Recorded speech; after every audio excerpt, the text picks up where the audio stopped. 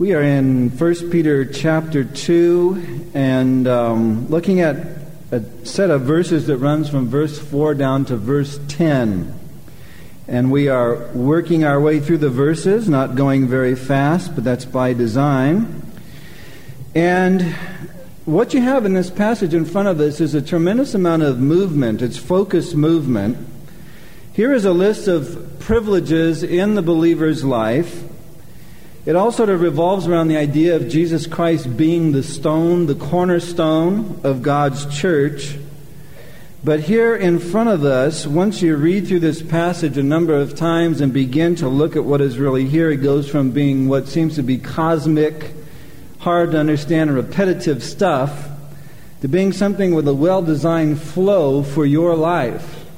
My concern is that you would find that flow. That is why so far we've talked about the first privilege, which is Christ Himself. And the idea that Christianity is all about coming to Him. Christianity was, for Peter, throughout his life, Christ. Christianity is Christ. Coming to Him, that was one whole message.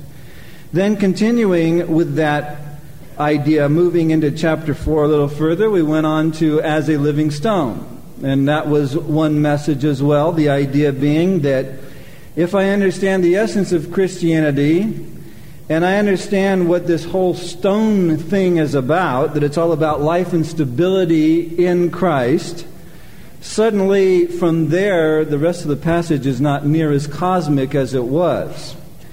To understand then some of the other things we've discussed, we're going to move on from the believer's Christ today into the second thing in our outline, which is the believer's communion. From there, the passage goes on to the believer's capacity, your place, your position, your contribution as a Christian. The believer's capacity, then we'll go on in another message later to the believer's confidence, sometime in the future, to the believer's contrast. But some of the messages I'm keeping simple, for the reason that I want us all to move through this together. I believe this section can have a tremendous impact on our church. We could, frankly, spend the whole time talking about prophecy, because what Peter quotes here is prophecy from the Old Testament. We could turn this into a prophecy series in the Old Testament, but I'm very much concerned that if we did that, we would miss the real bottom line here, which is this: your priesthood as a believer. And just to sort of help you get into what I'm trying to say here, do you even understand what the priest did in the Old Testament? If you don't, how could you possibly understand what it means for you to be a priest today? How often have we quoted as Christians some scripture at random, like from Revelation, and we are kings and priests with Him? Quoted it rejoicing, but having it really in our life mean nothing, having no impact whatsoever. How do you see your priesthood as a believer? Do you even understand what it is at all? So these are reality issues, aren't they? You read through the Bible, you quote Scripture, you don't even know what it means, and it has no impact on your life. You recite the Lord's Prayer by rote, frontwards, backwards. Since you're a kid, it never changed your life at all. You can recite Psalm 23, the Lord is my shepherd, I shall not want, and on, and you don't even understand what it means. We live the Christian life like this. So because I understand this is a reality, and I see this whole passage revolving around our priesthood in the end, we've got to work our way up to it and then slowly through it, so that when we're done, we will see what it means to be a family of priests together in the kingdom of God, and hopefully it will be different as a result. So we read in verse 4, coming to Him as a living stone, rejected indeed by men, but chosen by God and precious. You also, as living stones, are being built up a spiritual house, a holy priesthood. To what end? To this end, to offer up spiritual sacrifices acceptable to God through Jesus Christ. Now you would immediately realizing he's pointing back to the priesthood of the Old Testament under the Levitical law, but beyond that, any understanding of how to apply it would be dictated by a full understanding of the priesthood in the Old Testament, at least as it would apply to this. I want to deal today with the believer's communion that we find here in verse 5, you also as living stones. are being built up a spiritual house. I don't want to go any farther than that. I want to talk about the believer's communion, which is the second point in our outline, and it has to do with this. You also, notice the focus on you now. God has something to say to you. You also. As living stones. This is interesting. What it is talking about is the initial transformation that you go through when you become a Christian. See, Jesus is described here in verse 4, coming to him as to a living stone. Now, we've talked about what that means as it relates to Jesus, but now Peter says, since you have become a Christian, you also are now a living stone. Something has taken you from a life of instability and death, which is no life at all, that's life without Christ, to now being like him. You have now become a living stone. And that is simply to say this, that when he says you also as living stones, he's implying that to come to Christ is to become like him. You see it? If he's a living stone and you've become one, then to come to him is to become like him. Don't miss that. So that you cannot come to Jesus Christ, you cannot come to Jesus Christ without becoming in some measure, even immediately like him. Do you understand that? So that the moment you are born again, there is an immediate transformation that takes place. Now, that is not so much on the outside as it is immediately on the inside. To become born again is to have the life of God implanted in your soul in a moment of time. Suddenly you go from being dead spiritually to being connected with the very life source himself, God. All of a sudden what happens then is you are born again. There's a new birth. And with that new birth comes an initial inward transformation. And that is what makes you a living stone from the first moment. And that is what makes you something like Christ from the first moment. Turn, if you could, in your Bible to 2 Corinthians chapter 4. I want to show you something. 2 Corinthians chapter 4, verse 4. Here's a very interesting thing. 2 Corinthians 4:4. Paul writes to the Corinthians and he says, the God of this age, the Bible is clear that that is Satan, the highest, possibly the highest created angel, perhaps had the nearest ministry to God of all the angels, being with tremendous power, able to have fire come down out of the sky in the life of Job, create something like a hurricane that blew down his houses and killed all his animals. So powerful he could even have the Sabians come in, send an army to carry away all of Job's stuff. So a quick glance at Satan in the Bible shows power to have fire fall from heaven, power to create something like a hurricane, and power to control armies. So the God of this age has a lot of power. And he has taken that power and blinded the minds of those that don't believe. So if you're not a Christian, you live in the realm of darkness. The Bible is very clear on that. But further, the devil has supernaturally blinded you. So that to have an initial transformation when you place your faith in Christ and open your heart and he comes to live within you is to have suddenly the blindness taken away. And in a moment of time you can suddenly see as you have never seen before. There's something inside of you imparted to you from God that sees in a way you never saw before, never could see before. And that is why I can say that immediately upon being born again, you become in some degree like Christ. Because now you see what he sees. You don't know everything. You remember when Jesus healed the blind man and the Pharisees immediately started to persecute him. And he said, look, I don't know. All I know about what's going on here is that I've been blind. And all of a sudden I see. You asking all these questions because you want to know him too? I mean, why are you giving me this interrogation? And all he knew was this. I was blind, now I see. When you're born again, you may not know a lot, But you do know that you were blind, and suddenly you see, and the difference is literally like night and day. Darkness to light. It is an initial transformation that causes you to begin to become like Jesus Christ. So much so that as that light that has come into your soul enables you to see properly, and as the Spirit of God works within you, then outwardly you start to become like Christ.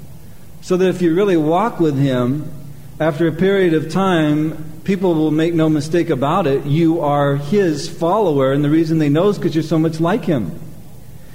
Turn in your Bible, could you, to Acts chapter 11. I want to show you this in Acts 11 and verse 26. Acts chapter 11, verse 26. And we read here, "So for a whole year Barnabas and Saul met with the church and taught great numbers of people. The disciples were," what? "Called Christians first at Antioch." Do you know that it was the non-believing world that called them Christians? They didn't take the name to themselves. It was those watching their lives. It became so apparent to them that they were so much like Christ, who they claimed to know and follow, that they came to the conclusion the only way to describe these people is to call them Christians, Christ followers, Christ-like. That was the idea. Christ-like. So when you come to Christ, He being a living stone, you join to Him. His life infused, surging up into you as a stone connected to Him. Suddenly you are a living stone.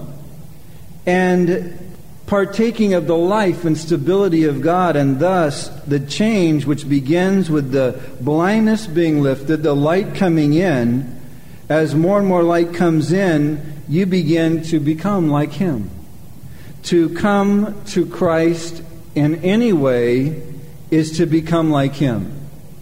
And the tremendous thing about that is the more you continue to come to Him in the Christian life, the more you become like Him. You cannot touch Him.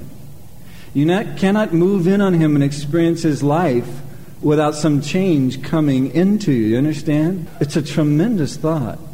For this reason, that you never get to the point as a Christian where you cannot draw in nearer. Isn't that a great thought? You never get to the point as a Christian where you cannot press in nearer to Christ.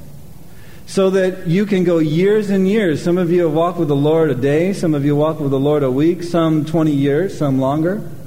But you can still draw nearer to Him. And as you draw near to Him, you will be made more like Him, because that's the way He works with His people. To touch Him is to change, to become like Him.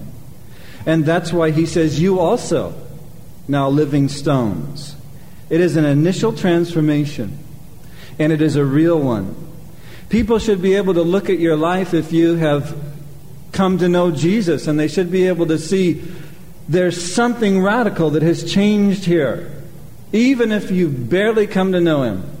If it's nothing more than there's a radical change in your outlook on the whole life situation, because that's what comes when your eyes are opened. There is a genuine initial transformation that turns you into a living stone, makes you like Him. But then there's something else if you go back to 1 Peter 2:5. Back to 1 Peter 2:5. He says, you also as living stones are being built up. That's great. I like that. You are being built up. You know what that is? Following the initial transformation is a perpetual edification. A perpetual edification. Do you know what that means? That means an ongoing process of God building you up. It's the idea, I see it, as God doing for you, within you, what you were never able to do on your own. I mean, it is in the end, in the most simplest sense, God doing for you what you desperately hoped He would when you came to Him. Isn't it true that when you came to Jesus Christ, if you've really come to know Him, you were desperate? I don't think anybody comes unless they are desperate. And if you see these people who come in, they seem to want to follow the Lord, then they don't. They pray a prayer, they walk an aisle, they sign a card, and then they don't. And you wonder where they go. I've always come to the conclusion they haven't found how bad off they really are yet, or they would have really surrendered to Christ to be rescued by Him. I always pray for those people. Lord, take them lower. Take them all the way down to the bottom of the pit so that they can see how desperately they need you, because they still think they can make it on their own in life. Coming to Christ is all about being rescued from your own inability. And so you find that we are gradually built up in Him. We are being built up. That is so tremendous to me. It means there's something happening within me that never happened before. And it's all about change. It's the ability to change, but not by your power or your effort, but by His power and His effort within you. Turn in your Bible, could you, to Romans chapter 8 to verse 26. I want to show you how this building up actually takes place. Now, we can't hinder this process, but I want to be very clear on this. It goes on even when we hinder it. And that is because when God, who is the one that calls you to Himself, when He comes into your life, He begins a work that goes on from the very first moment, never ceases for a moment, until you're taken safely into heaven. And that's a work of the Holy Spirit within you. Good months, great months, dedicated months. Months of devotion, months of prayer. Months of fellowship, months of service. Bad months, backsliding months. Months of indifferent, weeks of apathy. You understand what I'm talking about? I'm talking about being human, right? Well, isn't it good to know that you are being built up? That He is building you up? That it happens on the inside by His power and not yours? Yes, you can hinder it, but the work goes on. Let me show you. In Romans 8:26, Paul writes, and he says, in the same way, the Spirit helps us in our best of times and times of greatest commitment. Is that what it says? You better get right or He won't be with you. Listen, the Spirit helps you because most of the time you can't get yourself right. Right? Right. He helps us in our weakness. I love that. We do not know what we ought to pray for, but the Spirit Himself intercedes for us with groans that words cannot express. Someone says, thank God for the gift of tongues. Words that cannot be expressed. And if you have a charismatic background and you love the gift of tongues, and you immediately think of tongues when you read that. That's it. Groans on the inside that words cannot express. But what always amazes me is that people from that persuasion fail to realize it says words that cannot be expressed. And therefore there are no words. Just something to think about, isn't it? So what happens then is not tongues. What happens is a deep work of the Spirit of God within you. He searches our hearts. He knows the mind of the Spirit, God does, because the Spirit intercedes for us, for the saints according to God's will. You, Peter says, as living stones are being built up. Paul is telling us here how it happens.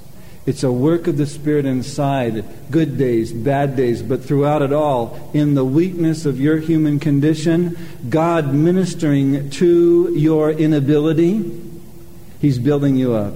Isn't that something to contemplate? In other words, when I came to Christ, I was so painfully aware of my inability to change.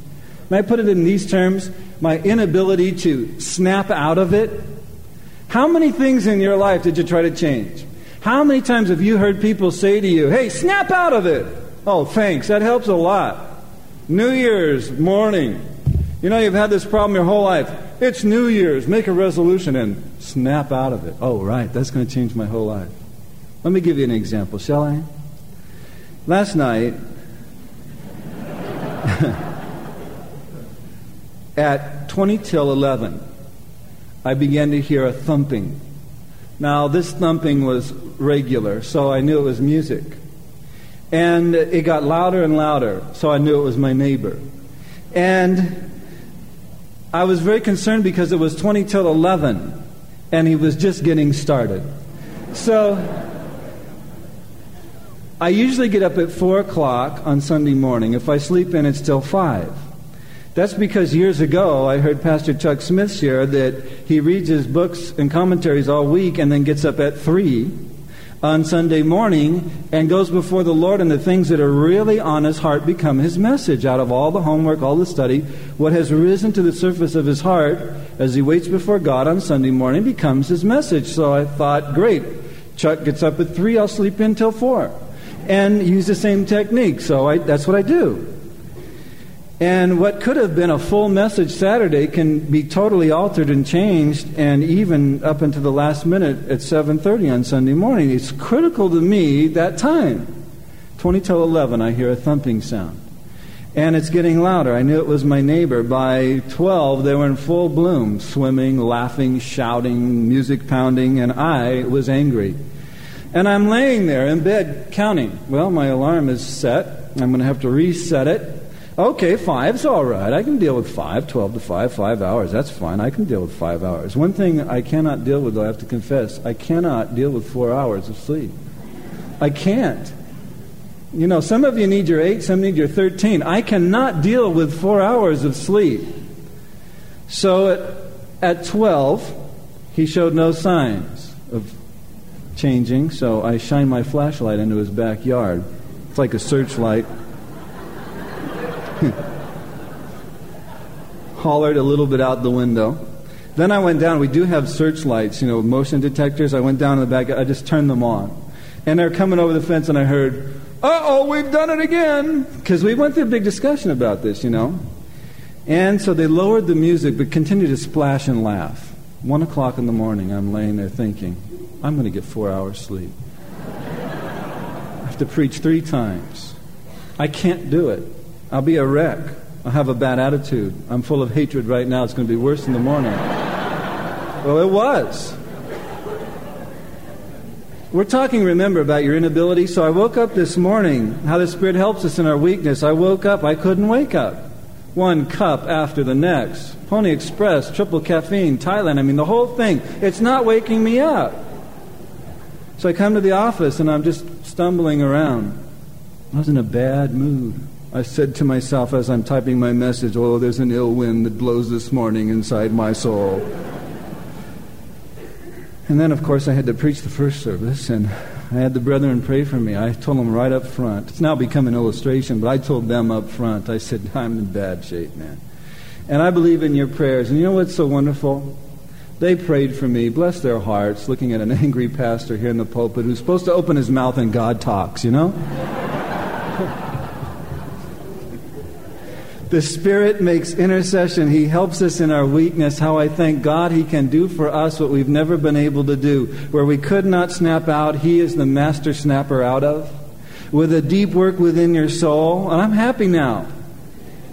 I've had a triple shot from the Holy Spirit. I'm happy. He has interceded for me. Deep in my soul.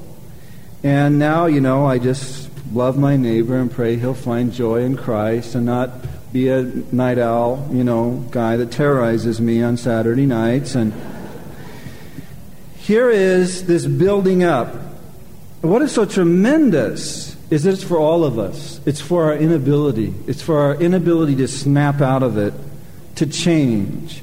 And it goes on from the moment you come to Christ. It is a perpetual edification. You are being built up, Peter says. He says in verse 28, God works for the good of those who love Him, who have been called according to His purpose. For those God foreknew, He also predestined, here it is, to be conformed to the likeness of His Son. You also as living stones.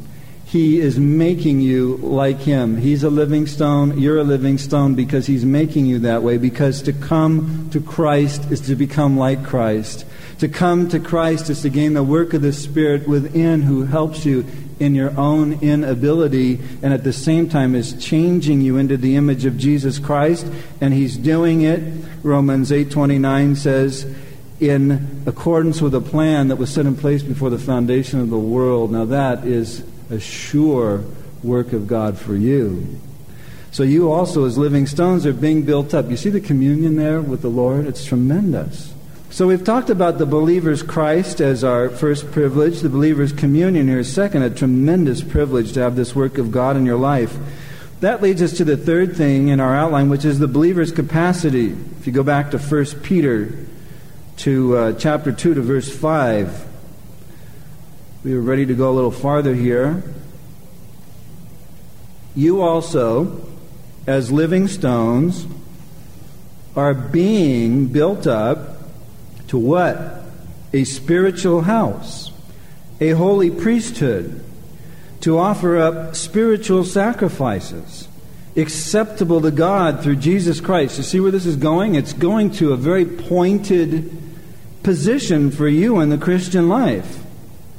When he says you're a living stone and you're part of a whole structure going up with other stones, he is saying you as one of those living stones have a position. I don't know how that strikes you, but for me, as I look back on my life before I was a Christian, you go through high school and you're bombarded with what are you going to be in life? What's your major going to be in college? My major in college? I'm in high school. This is the most insane part of my life. You're talking about charting my destiny when I don't even know who I am. And you go through your life. So you pick your major. You get out of high school, you're shuffled off to college. You get your degree as you come out the other end of the system and find out, I don't want to do this. Why did I think I wanted to do this? Well, because you were insane. You were in high school, and now that you've come to your senses and become a person, somewhere out there after high school you become a person. Personhood. You arrive at being a person. And now you realize, I don't think I want to do this with my life. Isn't it great to know that when you come to Christ, oh yes, you might make your living, but you find out what it really is to live as you find your position in His kingdom. And we all have a position. We are stones in the structure. So the question then becomes, what is my position? One thing that is critical here is to understand that Peter says we are living stones being built up a spiritual house, not a holy priest, but priesthood. Priesthood. You see how that links you with everyone else? So that your priesthood in the New Testament is never spoken of in terms of singular terms, you alone. It is always with everyone else. What that says to me is that I cannot find and fulfill my position alone. So that I have to, at some point, come to Jesus and say to Him, Lord, where do I fit in? What am I to do? What is my place in the family? He says, you are a people now, he says in verse 10, who were not a people before. But now, coming with that same kind of transformation, adopted by God, now part of His family, you are a people, and each one of you has a position. Lord, what then is my position among those people? What then is my position in the family? Have you ever come to Jesus and said that? Have you said, Lord, where do I fit in the wall? What is my place as a living stone? I was encouraged. I read this week in the writings of William Barclay a famous story from Sparta, the ancient Spartans. And the Spartan king was boasting to a visiting monarch about the walls of Sparta and how strong they were. So, of course, the monarch couldn't wait to get there and take a look at those walls. But he got there and he looked around and there were no walls. So he said to the king of Sparta, he said, where are the walls that you were boasting about so much?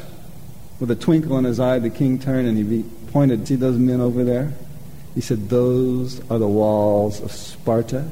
He said, every single one of them, every man, a brick in the wall. And Barclay took that and he made this application. He said, the point is clear. So long as a brick lies by itself, it is useless. Let me say that again. So long as a brick lies by itself, it is useless. He said it becomes only of use when it is incorporated into a building. So it is with the individual Christian. To realize his destiny, he must not remain alone. He must be built into the fabric of the church. See, that is exactly what Peter is saying. He's saying God has made you a living stone with the intention of building you into the fabric of the church. To what end, Peter? To the end that you would become a priest, that you would function in a priesthood with many others, performing specific functions. And, Peter, what are those functions? That you would offer up sacrifices. And we'll talk about those next time. But you see, this is all going somewhere, but it has to begin somewhere. It begins with coming to Him as a living stone, then finding out you have become a living stone, then saying, Jesus, where is my position as that living stone? Have you done that? Listen to the words of E.B. Cranfield. He writes this: the freelance Christian who would be a Christian, yes, but who is too superior to belong to the visible church upon earth in one of its forms is simply a contradiction in terms. That's right. That's what I've been saying. To say that you're a Christian and to embrace that in your heart in the truest sense, but to say, I will remain a lone ranger, is to be a contradiction of terms.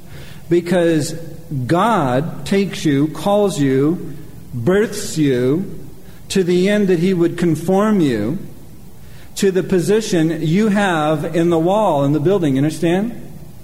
So that you would perform a function, and that function becomes priest-like in the sense of an Old Testament Levitical priest. Let's be very clear on that. Priest-like, but it begins with you coming to God and saying, Lord, I'm ready to go there. Lord, I'm beginning to see in the Bible that this is all about being joined together. See, one of the reasons we have a hard time, I think, getting in the flow in the church is that you live so much of your life without God. That then is to live in isolation. Because sin is an isolator. Sin isolates you, and in the end, it leaves you alone. Even if you live in a big house with a big family, even if you have the greatest spouse on earth, sin isolates you, right? It has a way of making you lonely. Thus, because it's all introvert, it's like a black hole, sin is, because you live for yourself in sin, to then suddenly come out of the darkness into the light and see clearly is to go through a great change. But the change that needs to go on is this: to realize, now that I'm in the light, now that I live for Him, not me, that's going to lead me into a together type life and out of an isolated life. To come out of sin is to come out of isolation. Understand? To come into Christ is to come into communion. It's to come into a family. It's to belong. It's to come into togetherness. Turn in your Bible, could you, to Ephesians chapter 2 to verse 21. Paul is teaching identically the same thing as Peter. And what he does, Peter implies that togetherness with the spiritual house and priesthood. Paul comes right out and he uses the word, and he does it 2 times in a row so we don't miss it. And in Ephesians 2:21 he says, in whom, Christ, the whole building, being joined, what's the next word? Together. Being joined together grows. Now watch. Being joined together grows. You get that phrase? Being joined together grows. Put your own name in there. Bill, being joined together with God's people grows. Mary, being joined together with God's people grows. Tom, being joined together grows. Now reverse it. Tom, not being joined together won't grow. Mary, not being joined together won't grow. Why? Because it's God's design that you're joined together, and that's the way you grow. And further, it is that way because it's God's design to build you up throughout your entire life, to do for you what you could never do for yourself. And He has chosen to do it with us linked together, not with us apart. Being joined together, we grow. And thus you must find your place. You must link up with God's people. And together we grow. You see, that's how it works. We grow into a holy temple in the Lord. And then look at verse 22 of Ephesians 2. He says, in whom, notice, here's Peter's phrase exactly, you also. In whom you also are being built together, Paul says. Built together. Joined together grows. Built together. You see it? For a dwelling place of God in the Holy Spirit. I don't know about you, but I now understand I was created for God. I now understand I was created in His image as a human being for Him. Thus, there's nothing more important in my life than that I would be together with God's people, growing so I can become a greater habitation for God. Paul says that you are the temple of the Holy Spirit. We are collectively and we are individually as living stones. So here's what happens. Each person, then, as a Christian, takes responsibility for this at a different time. It is both a privilege and a responsibility. And each person comes to take that responsibility and partake of the privilege at a different time, because we don't all have ears to hear what the Spirit is saying to the church. Some today will hear this and go on as usual. For others of you, this would be the biggest turning point perhaps in your whole life, where you go from being a loner to being one who is together with God's people, from not growing to growing, from being unlinked to linked. And we all come into this at a different time. Some hit the ground running with this the day they're born again. Others, they avoid it for the longest time. Use all kinds of excuses. Well, I'm not an outward aggressive person. I'm shy. I can't meet anybody. I don't know how to get involved here. Well, I'm a shy person, and I have a hard time meeting people. You're looking at a shy guy, okay? I lived my whole life alone. I could never meet people. I was terribly awkward in crowds. Put me in a crowd and I'll clam up just as sure as a hermit crab at Laguna Beach, in a tide pool. I mean, that's me. But you see, God has a plan for me. Out of isolation, into Christ, into His family, into the wall with a position and a spot and a function. And suddenly, Mr. Hermit Crab himself is stuck in front of everybody. So you can all stare at me every week. You see?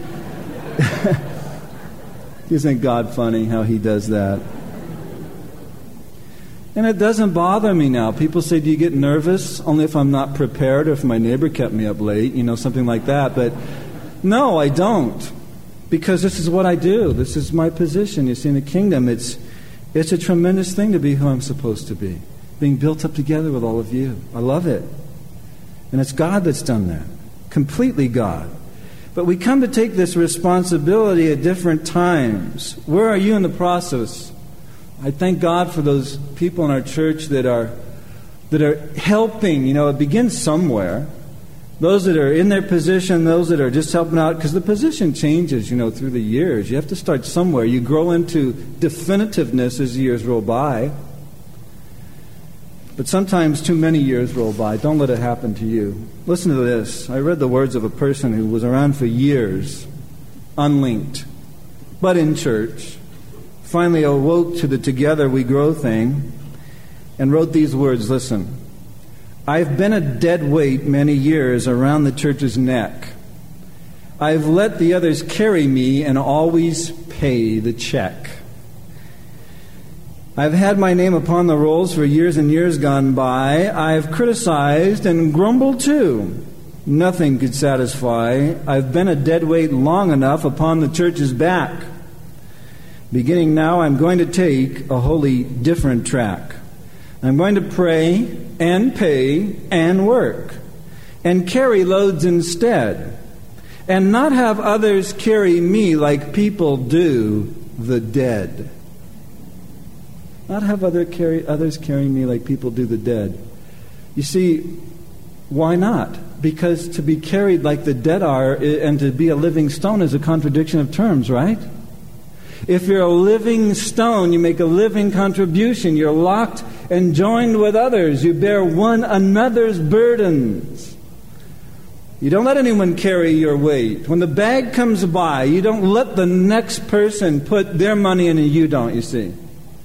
If it's 5 cents, $5, 5,000, according to how God has worked in your life.